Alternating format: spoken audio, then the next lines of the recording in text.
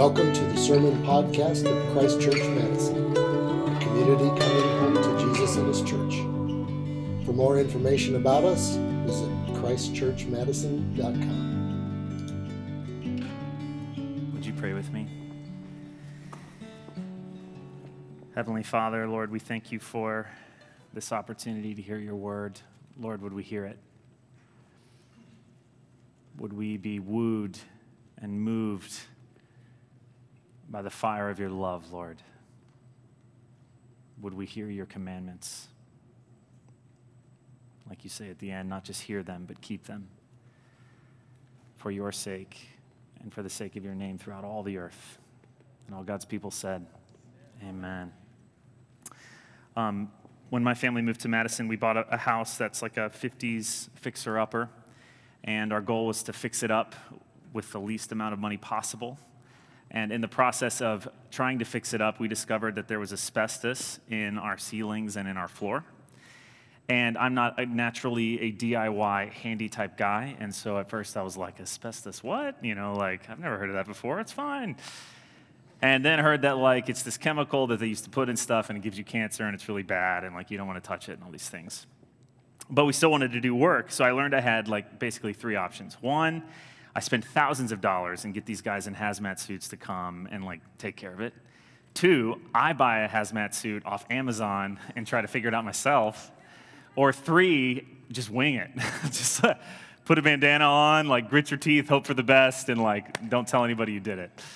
Now, officially, the formal legal policy is you cannot mess with it. You have to have guys in hazmat suits come and do it. But as I asked around, I got different types of answers from different people. So some people were like, man, those rules are only for the people who worked in the factories, and they just did that way back in the day when they were working in it for 30 years. It's not a big deal. Other people were like, as long as you don't do it this way or it gets airborne in this way, you're fine. Or as long as you don't mess with that type of tile, you're okay. And I was back and forth because I have no idea and Marissa was watching me. She was like, what are you going to do? Don't mess with the asbestos, Until somebody that I trusted came over and was like, bro, asbestos is not a conspiracy theory. Don't mess with it. Do the right thing. So I did. The person basically helped me call a spade a spade. I'm sure you can think of similar examples to that. I have a lot of them. But isn't it fascinating how there can be a fact or a policy or a rule, and we have this way of kind of convincing ourselves out of it or nuancing it or debating it or kind of challenging it until it kind of loses its substance, until it kind of loses its authority. The needle of acceptability of what's okay moves, and then you're in need of someone to show up and call a spade a spade. Jesus teaches us about what it means, what he wants to characterize Jesus' people, what the community of Jesus is to look like. And last week we learned that one of the first hallmarks of Jesus' people is how they relate to the commandments of God. Neither lawless nor legalistic. And in our passage this morning, he's going to focus on two of the 10 commandments, dealing with murder and adultery, and he'll use them, Jesus does, to illustrate exactly what he means. Where there's been legalism or laxity in keeping them, Jesus is going to call a spade a spade. So we're going to do three things this morning. Aren't you excited about this? This is why you got up, right? The first thing we're going to do is we're going to look at what he says about the commandments. And they're so amazing what he says, but he definitely is going to knock you on your back feet. And then we're going to think about how we relate to the commandments through the gospel, through the good news of Jesus. And finally, we're going to think about some of these practical steps that Jesus actually gives in his text in order to grow in these things and obey what he's saying. Sound good? So we're going to look at the commandments, we're going to think about the gospel, and then we're going to think about some practical application to what he's saying. Okay, open up your Bible to Matthew 5, or your bulletin to Matthew 5, verse 21.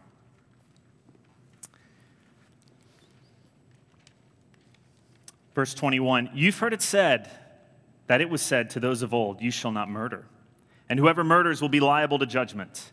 But I say to you that everyone who is angry with his brother will be liable to judgment. Whoever insults his brother will be liable to the council. And whoever says, you fool, will be liable to the hell of fire. Jesus says something here that he's going to repeat again and again in the Sermon on the Mount, and that is this formula of you've heard it said, I say to you. And what he's doing there is calling to attention ways folks have misunderstood or manipulated the Word of God. So he's not correcting the Old Testament. This is really important. He's correcting their interpretation or their manipulation of it. So you could rephrase this as, you've heard people twist the Word of God in this way, but I'm going to set the record straight for you all, and that you is plural, my disciples, so that you can truly follow it. And in his first example here, he draws their attention to the sixth commandment, you shall not murder, and points out how they have shrunk the scope of that commandment to only the actual action of murder. So another way you could restate what Jesus is saying is, you've heard people say, as long as you don't actually murder somebody, you're good. But Jesus disagrees with that. Like we talked about last week, that is a skin-deep, minimalistic application of the commandment of God. And he widens it, and he says, I say to you, an angry or a bitter heart towards people is just as bad. So you can't just check the I've never actually killed somebody box and think that it's okay. The way you think about people, the way you speak to other people, makes you just as liable to judgment. When Jesus talks about anger here, he's not talking about the feeling of anger. You probably have heard this passage before because it's really famous, but it's easy to think like, wait, what about righteous anger? Or it's like, wait, if I get frustrated with somebody, like, it's just as bad as killing someone? Like, that sounds really intense. But that's not what he's talking about. He's not calling us to be stoics. If you geek out a little bit on the Greek word that Jesus uses, it's clear that isn't just the emotion of anger, it's nursing a grudge. It's actively choosing to cultivate a posture of bitterness or anger. And they're about basically insulting somebody's like intellectual fibers, just like call them a blockhead or like you airhead, or their moral fiber, like you rascal, you scoundrel, or something like that. So as an example of this, actually last night I read this thing by Corrie ten Boom, who if you know who she is, she's absolutely one of my heroes. She's passed away, but she was a Dutch woman during World War II that hid Jews in her house in Holland and was eventually caught and sent to a concentration camp. And in the concentration camp, she lost family members. And then after the war, as this amazing Christian woman, she comes back and opens up a home for victims of concentration camps and Dutch people who collaborated with the Nazis who were jobless because the culture turned on them. Can you imagine getting those people in the same room and loving them both? This woman met guards from her concentration camp. I love Corrie ten Boom. But she was talking about forgiveness. And here's an example that I can kind of talk about what Jesus is getting at. She uses the example of a bell tower with a rope in like the old cathedrals where you pull it, it would make the bells go and ring and clang. And just one pull would make it go for a little bit. And she talks about how the ring, thinking about the bells going back and forward and ringing and clanging is like the pain or the bitterness or the experience in your mind of division when someone hurts you or when you're angry towards someone, something to that effect. And her analogy is the process of forgiveness is letting go of the rope. I love that. The clang and the ring of the bells might continue to go for a while, but you're not pulling it. You're not keeping it going. Now, to use that as an analogy, what Jesus is talking about here is the opposite. It's gripping the rope and pulling it and continuing to nurse that grudge. And it affects your life if you're driving in the car, when you're at the dinner table with your family, when you're amongst people. Notice it's his words, too, that he's talking about. So if you're kind of spreading your anger or your bitterness around, that's what he's on about. And when you do that in your heart, it demeans people and it diminishes other human beings in your heart. And Jesus is saying that is a root. That's the root source that leads to murder and violence and division and all these things that we so badly lament. Jesus wants to recreate our relationships, and so he wants to change at the root. Really cool. Then he pivots to another commandment that talks about protecting human dignity, which is the seventh commandment, and that is the one about adultery. So look with me at verse 27.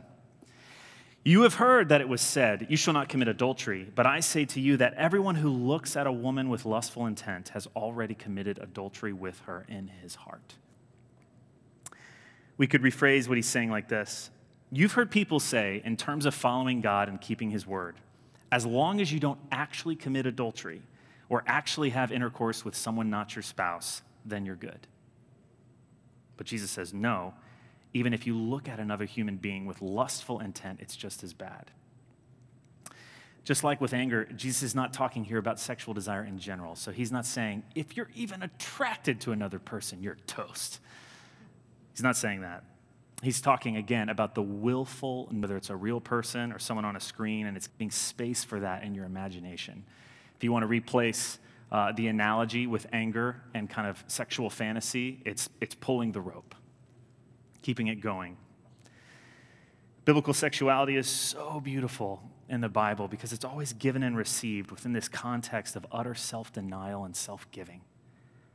You receive your spouse's body only when you give them your entire life, which is so beautiful. Lust is pure selfishness.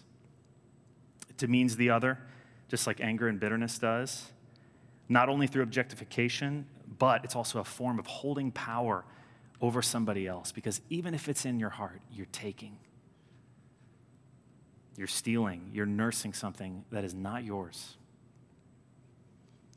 And just as the heart of violence and murder, the root of it goes to the heart, so the root of sexual brokenness comes from the heart and the eyes. You'll see Jesus do this constantly.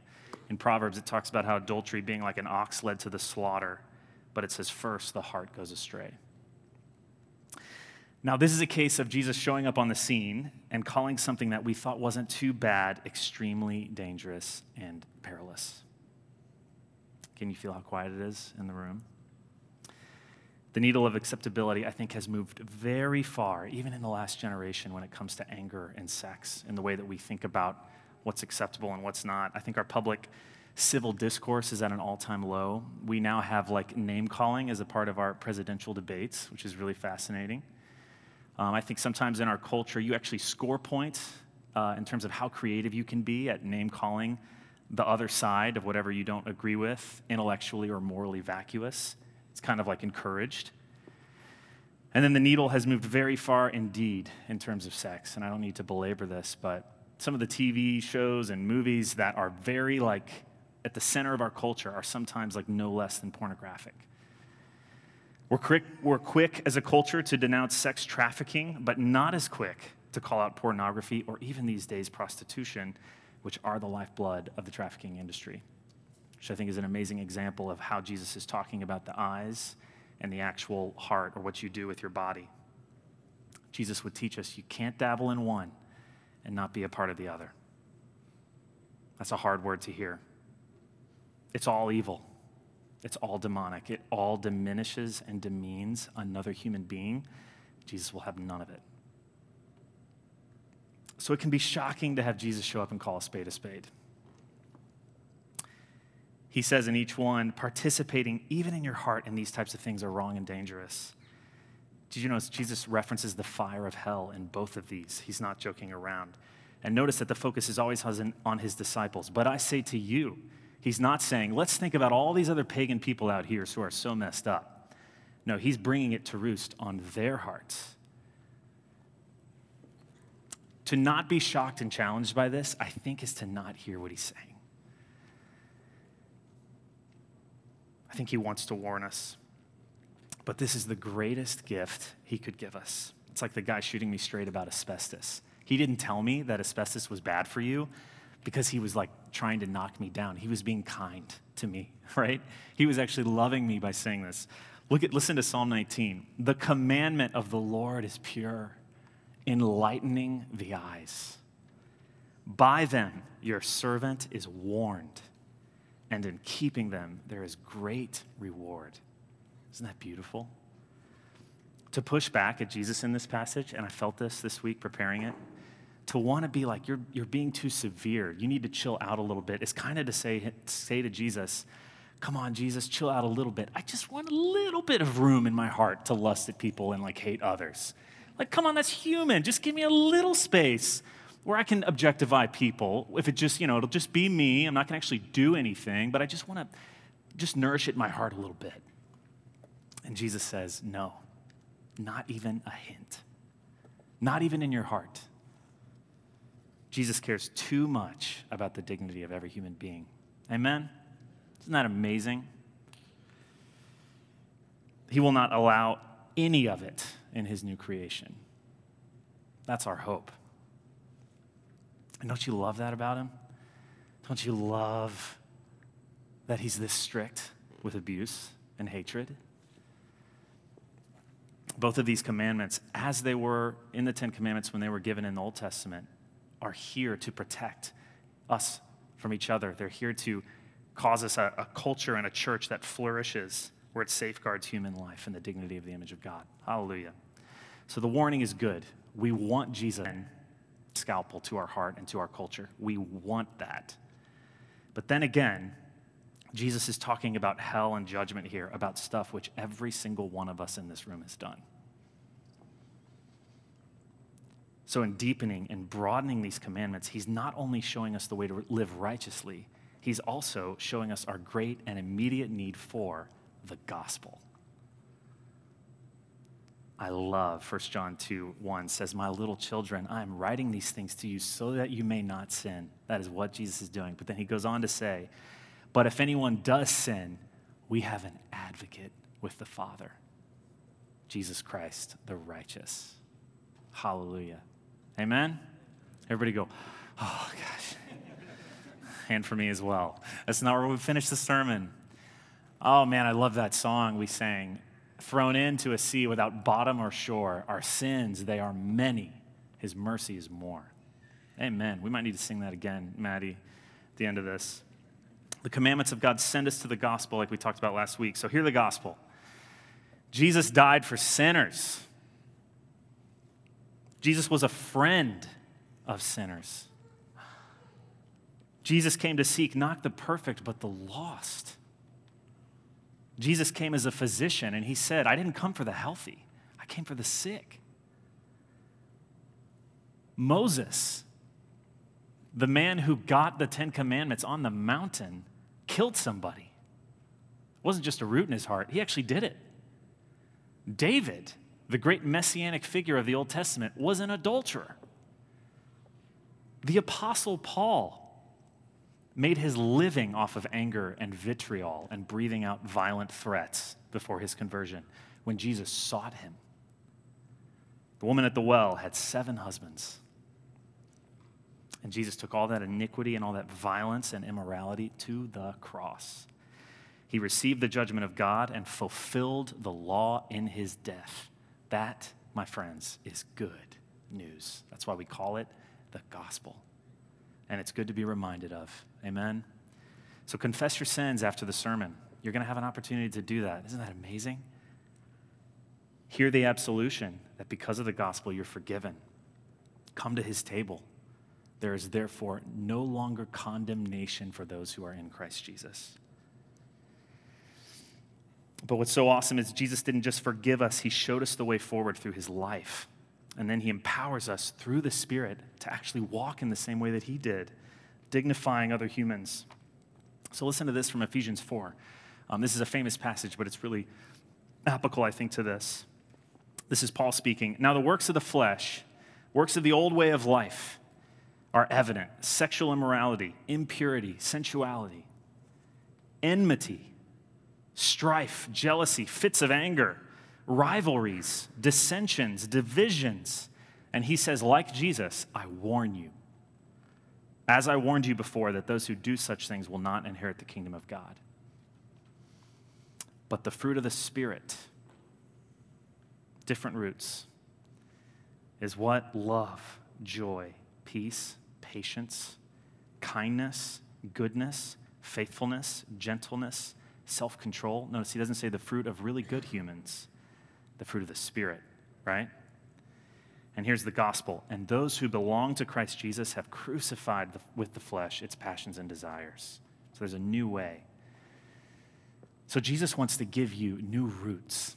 He's going at the root of the problem, but he actually wants to plant a new spirit tree in your heart that bears different types of fruit towards other men and women in your life, through your eyes, in your thoughts, in the whole thing. But again, that happens not because you try. So the great application is not, so go try, work a little bit harder. No, it happens when we repent of our sins, like Jesus asked us to do. We believe in the gospel, and we open ourselves to the power of the Holy Spirit. And that happens in our first the time we first meet Jesus in our conversion, but it also happens every day when we repent and believe in the gospel. And because of that, we really can change.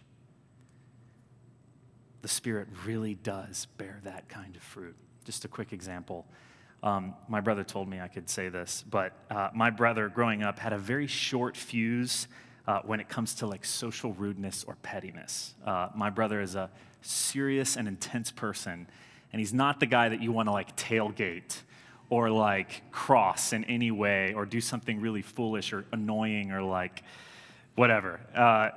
Could go into that. But his freshman year in college, he met Jesus in a really, really powerful way. I was still in high school, but I drove down to Baton Rouge, Louisiana, where he was in college, to go visit him, and I was just amazed at what had happened in his life, and we went to Waffle House really late at night, which is what you do when you're in high school and college in the South. Bless Waffle House. We don't have any here. So we go to Waffle House, and we're waiting because there's not a table, and we're obviously there first, and then some frat boys come in behind us, and then the person's like, okay, your table's ready, like looking at us, and the frat boys are like, get up and go in front of us to sit down. And that's a situation where I was bracing for my brother to just like wreck shop. I was like, oh gosh, And he would just stop and say, oh, yeah, whatever. Just stopped, like so full and effusive with the joy of the Holy Spirit. And I know that sounds trivial, but when you know your family so well, how those things are different. And I've never forgotten how shocked I was at the difference, almost overnight, in my brother's just countenance and the way that he thought about other people. Sexually, I could give examples about the way that men and women see other human beings sexually. Absolute transformation can happen. When Jesus says these things in the Sermon on the Mount, because of the gospel and through the power of the Holy Spirit, they're possible. Amen? It's really important. So these things happen. Another funny story, I love Billy Graham. What a saint. People always talked about how he never talked bad about anybody. And his kids one time said, you never say anything bad about anybody. Like, I never hear you slander anybody. And one of his sons was like, you wouldn't even say something bad about the devil. And Billy Graham said, well, he certainly does his job well. And it's possible. So we've looked at the intensity of Jesus' command. It is intense. We've heard the gospel, but now I want to go back to Matthew because Jesus gives practical advice. And before we look at what he says, isn't it fascinating that he goes for the heart and he gives practical advice? Jesus is constantly connecting the heart to the hands and the heart to the eyes. And for Jesus, this is important. Heart positions are choices which affect what we do with our body. What's cool is that for the practical advice Jesus gives for these, they involve these little practical steps that you can take in your life that help cultivate your heart life because they're connected. So let's see what he says about anger. Go to verse 23. So if you are offering your gift at the altar and there remember that your brother has something against you, leave your gift there before the altar and go. First be reconciled to your brother and then come and offer your gift. Come to terms quickly with your accuser while you are going with him to court, lest your accuser hand you over to the judge and the judge to the guard and you be put in prison. Truly, I say to you, you will never get out until you have paid the last penny. The essence, if we could distill Jesus' practical advice here about anger, is reconcile immediately. Reconcile immediately. Whenever you feel any type of root, and the Bible even uses that word root later in the book of Hebrews, if you feel any root of anger or division or bitterness in your heart towards someone else, take care of it. Pick up the phone. Write the letter. Do a U-turn. Drive back to your house and say what you should say. Jesus wants to make sure here that we understand that being in unity and being reconciled to one another is literally top priority. So he gives us an amazing, almost comical example to prove the point. If you thought God himself would put something at top priority, you would think it would be worship, right? This is about worshiping at the altar, the example he gives. And even more, it's about giving a gift to the church. So it's like a pastor of a church that needs money, talking about that moment when a parishioner is tithing to the church. And he says, if you're there and you're at the altar and you're about to give a gift to the church, but you remember Notice he says you. He puts the onus on us, not on another person. You remember that somebody has something against you. Go. You can come back to the altar later and give your gift. The altar will always be there. But your source of division, your anger, your bitterness, that is growing. It is time sensitive, and it needs to be stopped. We have a peace in our service, when halfway before we come to the table, we kind of hug each other and go get our kids and everything. And traditionally, in the early church, that was a really long time where people actually did this because they took it so seriously. So if any of us had any issues with each other, we would reconcile before we come to the Lord's table to be unified and to be one. And maybe we need to start doing that again. So, yeah, that's why we have that liturgically in our service. The point is it's time sensitive. I had this weed in my backyard that started as a little weed, and I know as much about gardening as I do about asbestos, so I'm not good at that either. And I didn't touch it, and literally the next year it was like a weed bush. It was huge. And I kid you not, I left it another year, and it's like a weed tree.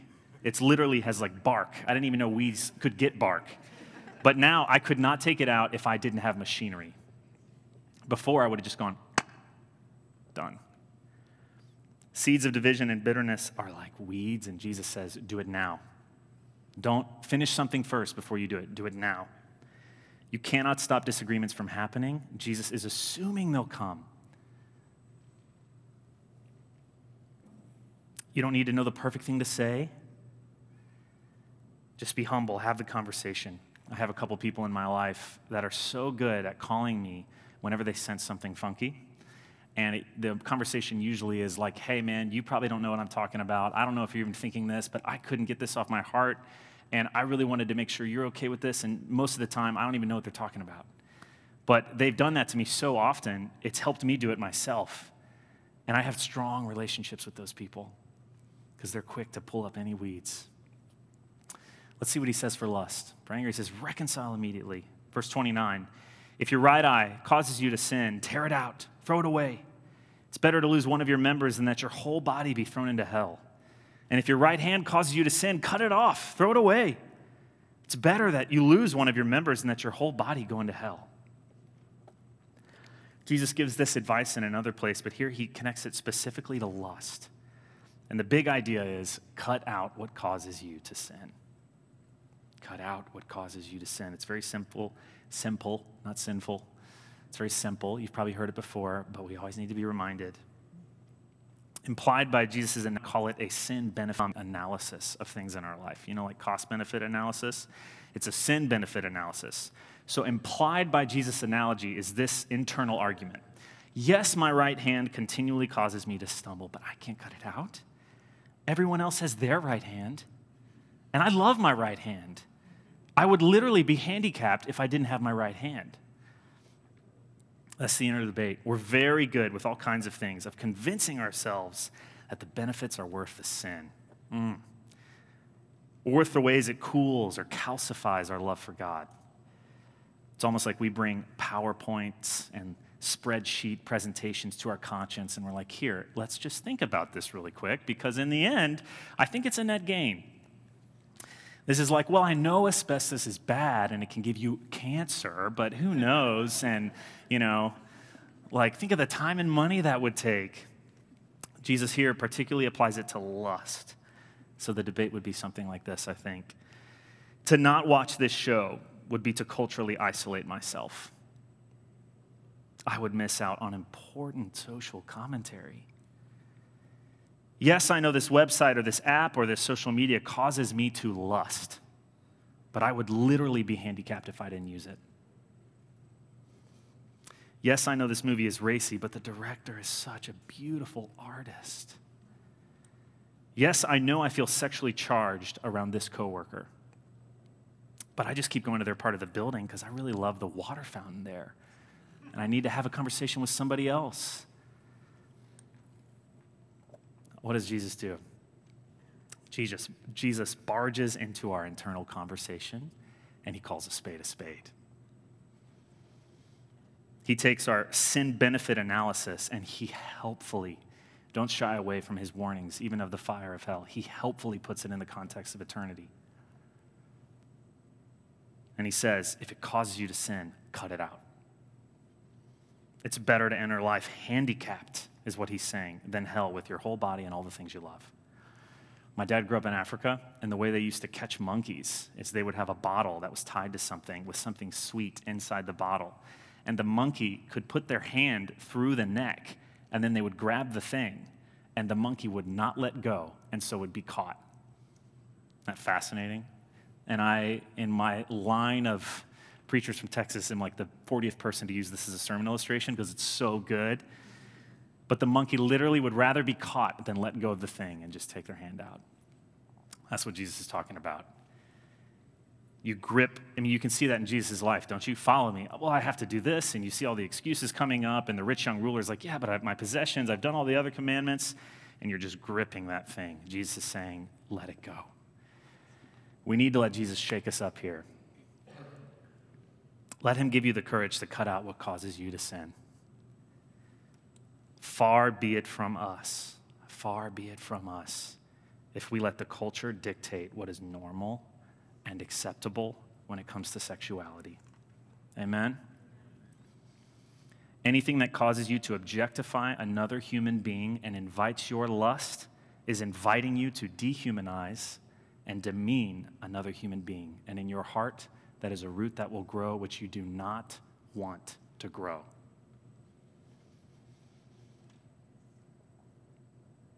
So if there is some media or physical situation in your life that the Holy Spirit is bringing up, we need to receive that. What might he be bringing to your mind right now in a way that only the Holy Spirit can personally call a spade in your life? Be brave. Cut it out. Listen to him. Put your life in the context of eternity.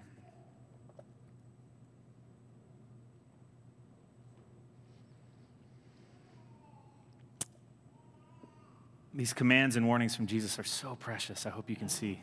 They're so good.